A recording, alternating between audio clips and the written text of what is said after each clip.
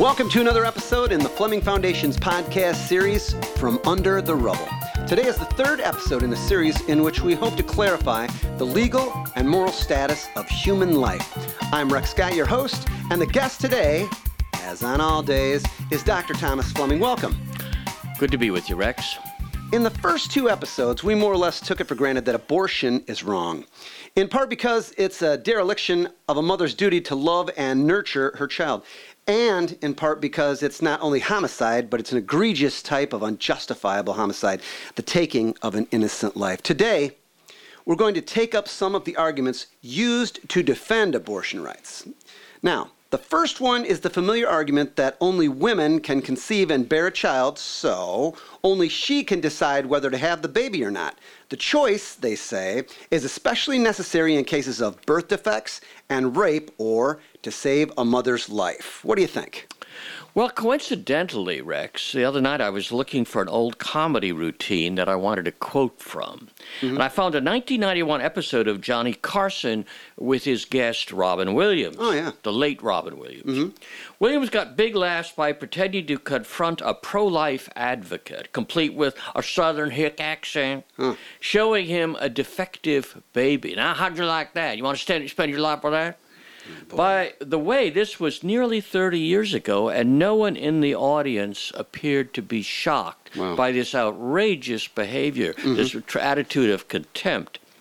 Now, in the first place, this argument that you bring up is simply a false argument on many levels. The cases in which a mother's life is at risk through pregnancy are very few. And even where such a risk is possible, it results in less than 1% of abortions. It's hard to say because in the old days there used to be doctors who would say, "Oh, well, I think the mother's life is at risk because she could have a hangnail or whatever." I mean, but realistically, I remember Dr. Guttmacher, who was a famous obstetrician who performed many abortions. He said that not only had he never presided over such a case, he had never met a doctor who had ever had to help a woman make a decision, her life or the baby. And with the way hospitals and doctors and the knowledge that we have now, there's a lot they can do to save the baby and the mother. So it's pretty much of a bogus argument. It's a good example of the old legal adage that hard cases make bad law.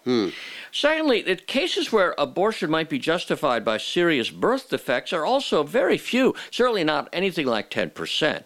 Now just suppose we wanted to take Christian morality off the table and let the moderates on both sides craft a law making abortion a felony, except in cases where a mother's life is at risk or the baby would be born with very serious debilitating birth defects that would prevent it from leading anything like a moral life. Would the left agree to this? Well, the answer is absolutely not. And that is why when they use this argument, they are only proving themselves to be lying hypocrites. Yeah, but would you support that law? Well, I might and I might not. It depends on the circumstances. In a Christian country, no, of course not, because in a Christian country or any country with any kind of moral sense, even believing Jews and believing Muslims would have a much stronger law. Right.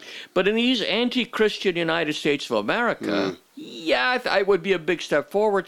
If we could pass and enforce such a law, we would eliminate about 90% of all abortions, and that would be a good thing. Yeah. The case of a mother's life is, of course, a separate case, because here I think husband and wife, whether pagan or Christian, have to have the right to choose. In this case, I've never known anybody or heard of anybody where it's there, but if you want to have such a law, I think it's better for the family to choose, not just the woman herself. It takes two, as they say. Yeah.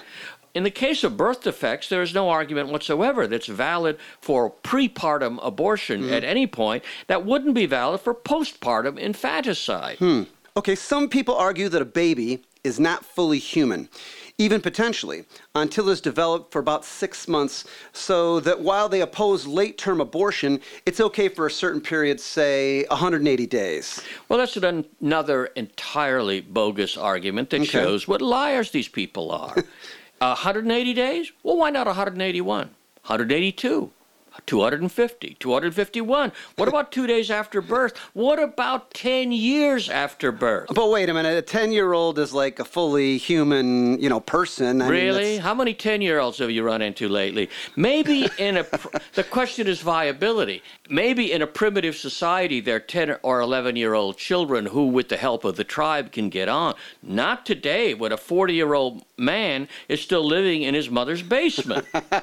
What would a 5 or 10-year-old, or for that matter, 12-year-old child do on its own in this world? It can't provide food, shelter, or protection against predators. The first thing that would happen is that the child would fall into the hands of a sexual predator and be made a sex slave. A child, by definition, cannot make rational decisions for itself. Right. Our legal system insists that in cases of child abuse, the state must appoint advocates for the child because he is incapable of representing himself in a legal case. He's non compos mentis. So if a 10-year-old is non compos mentis, cannot fend for himself, then, he's hardly any different than a child a month before it's born. Okay, point well taken. Now, this one is a more serious one, I think, in my opinion.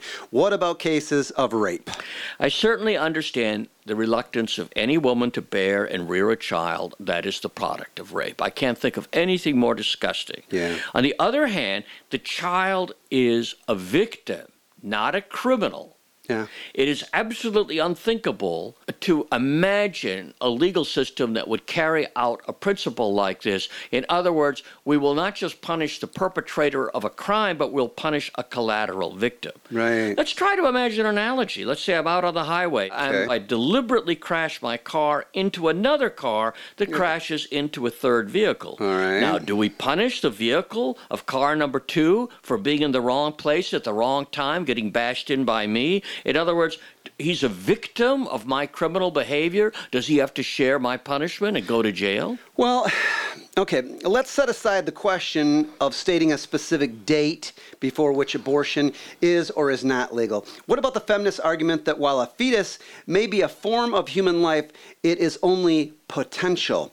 If I cut down a valuable oak tree, let's say, on someone's property, I can be forced to pay the full value of the tree. But if I just steal an acorn and throw it in the fire, it's hardly worth the effort to take me to court. It's a trivial offense. So you kind of get the analogy there. Sure. It's a very common feminist analogy, and it's another argument that would be amusing if it were not so grotesquely immoral. Let's look at the amusing part. Okay. Most trees of the same species are more or less the same. Some may grow to be bigger or more beautiful or more disease resistant, but the differences for the most part are not terribly important. Commercially grown softwoods, the various southern pines, are often cloned. That is, every tree in a forest for 100 miles is genetically identical. But all this stuff, by the way, that, man now has the power of God because we can clone things.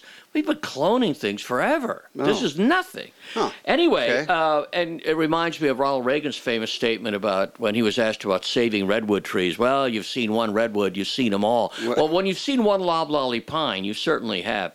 Higher mammals are something different. A mongrel puppy may not be worth much, and Rex, I understand you're thinking about getting a dog these days. We are thinking about it, and a mongrel puppy would probably suit us just fine. Yeah, but a purebred dog with a good bloodline might sell for several $1,000. This I know. And go up even to $10,000 or $20,000 if it's really a potential show dog. Not my house. Now, if I destroy a breeder's puppy or puppies, I can be held liable for their potential earnings as a show dog put out to stud. Right, I see that. I don't just say, well, this puppy itself is only worth $2,000 right now, but someday it could bring in an earning of, $100,000 or $1 million. Now, human beings are the most distinctive of mammals. Yes. We're a long way up the chain from dogs. Each one is precious, not so much because he or she might accomplish great things. As a side note, I'd say that pro-life advocates get distracted by this. They're always arguing that committing an abortion will be killing off an Einstein. could also be we could be depriving the world of Adolf Hitler or Jeffrey Dahmer. I mean, that's a knife that cuts two ways. Right. But the point is that each human being is a precious, unique individual. That's right. And even in the cases of, say, a talented human being, imagine a young but highly talented violinist. She's just beginning to make her career as a soloist, and she's earning a modest $75,000. $75,000. I'm in the wrong business. Yeah, we're both in the wrong business. Now, experts in the field, that is, great symphony conductors and other great violinists, rate her potential top earning power in today's dollars at hundreds and hundreds of thousands of dollars. Wow. If I cut off her hands, either deliberately or through negligence, like push her off a train into an oncoming train, and there have been such cases. Okay, I can see where you come from now. Will I be sued to just for her current earnings, in other words, $75,000, right, or will I be sued to compensate her potential earnings? And believe me, it's the latter.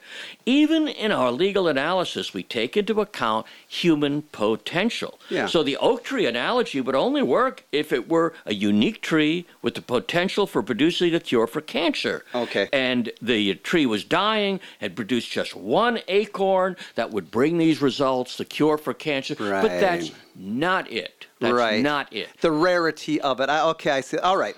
One more argument, and I think we've got this covered. Some feminists use the analogy of Alien, or the newest installment of Alien, Prometheus, where an alien form is implanted into the woman's body, causing discomfort, very much discomfort, and imposing obligation. Naturally, she has the right to extract it surgically, this monster that's in her. And in the movie, she did. Spoiler alert. Yikes. Yeah. This one is even worse. It's more grotesquely immoral than the previous argument. It's one thing to compare human life to a lower form of life, like a puppy or an acorn. Right. It's quite another thing to compare a human life to a space alien monster. In the first place, only a tiny fraction of conceptions are due to rape. Otherwise, the woman is a willing party to the conception. Now, however, they want to be able to go off and frisk and frolic in the sheets and yet get off scot-free without any responsibility. And feminists who make this argument ignore the obvious fact that the baby is 50% the mother's genetic stock. Right. Now, if we want an analogy, suppose a family decided to adopt a child, and then after they'd had the child for a month, a week, a year, 2 years, they found it inconvenient. Now, let's suppose further, because if we could make up space aliens, we could certainly make up. Suppose that the orphanage says, no, we're not taking it back, we're holding you to the letter of the law. The only way out then is to kill the inconvenient child, right? Right? What's wrong with that? Well, I'd like to say something also along those lines. It could be argued that 50% of genetic material that she owns, couldn't that give her even more ownership because the other person is gone and out? But it would give her, it seems to me, even more of a right to say, this is a choice that is purely mine. And I can make this choice. That's a good point, because not just in case of rape, but a casual sexual affair, she doesn't know who the father is, or he's long gone, or he's dead. And so, she got this kid into the world. That is, he's already in the world when he's in her womb. Right. And now, so she has 100% responsibility for what would have originally been only 50% responsibility. I think the great sin in that, too, is basing it all on inconvenience. Yeah. This is inconvenient for me. It's not the right time. I don't know that Billie guy. Jean King, she was facing a big tennis tournament, so she killed her child. Really? Yeah. That doesn't work for me at all. That's bad. Now, all of these analogies, but especially the oak tree analogy and the space alien analogy, they all rest on very degrading comparisons, and these degrading analogies, that is, your baby is like a space alien growing inside you. It's a cancer. Don't you have a right to cut out a tumor? They're designed to blind us, make us morally blind to the simple fact that babies are human, whether they're 1 day after conception, 6 months after conception, or 15 years after birth. Right. Now, if you ask my honest opinion, a baby in the womb is more nearly perfectly human than the mother who would want to extract.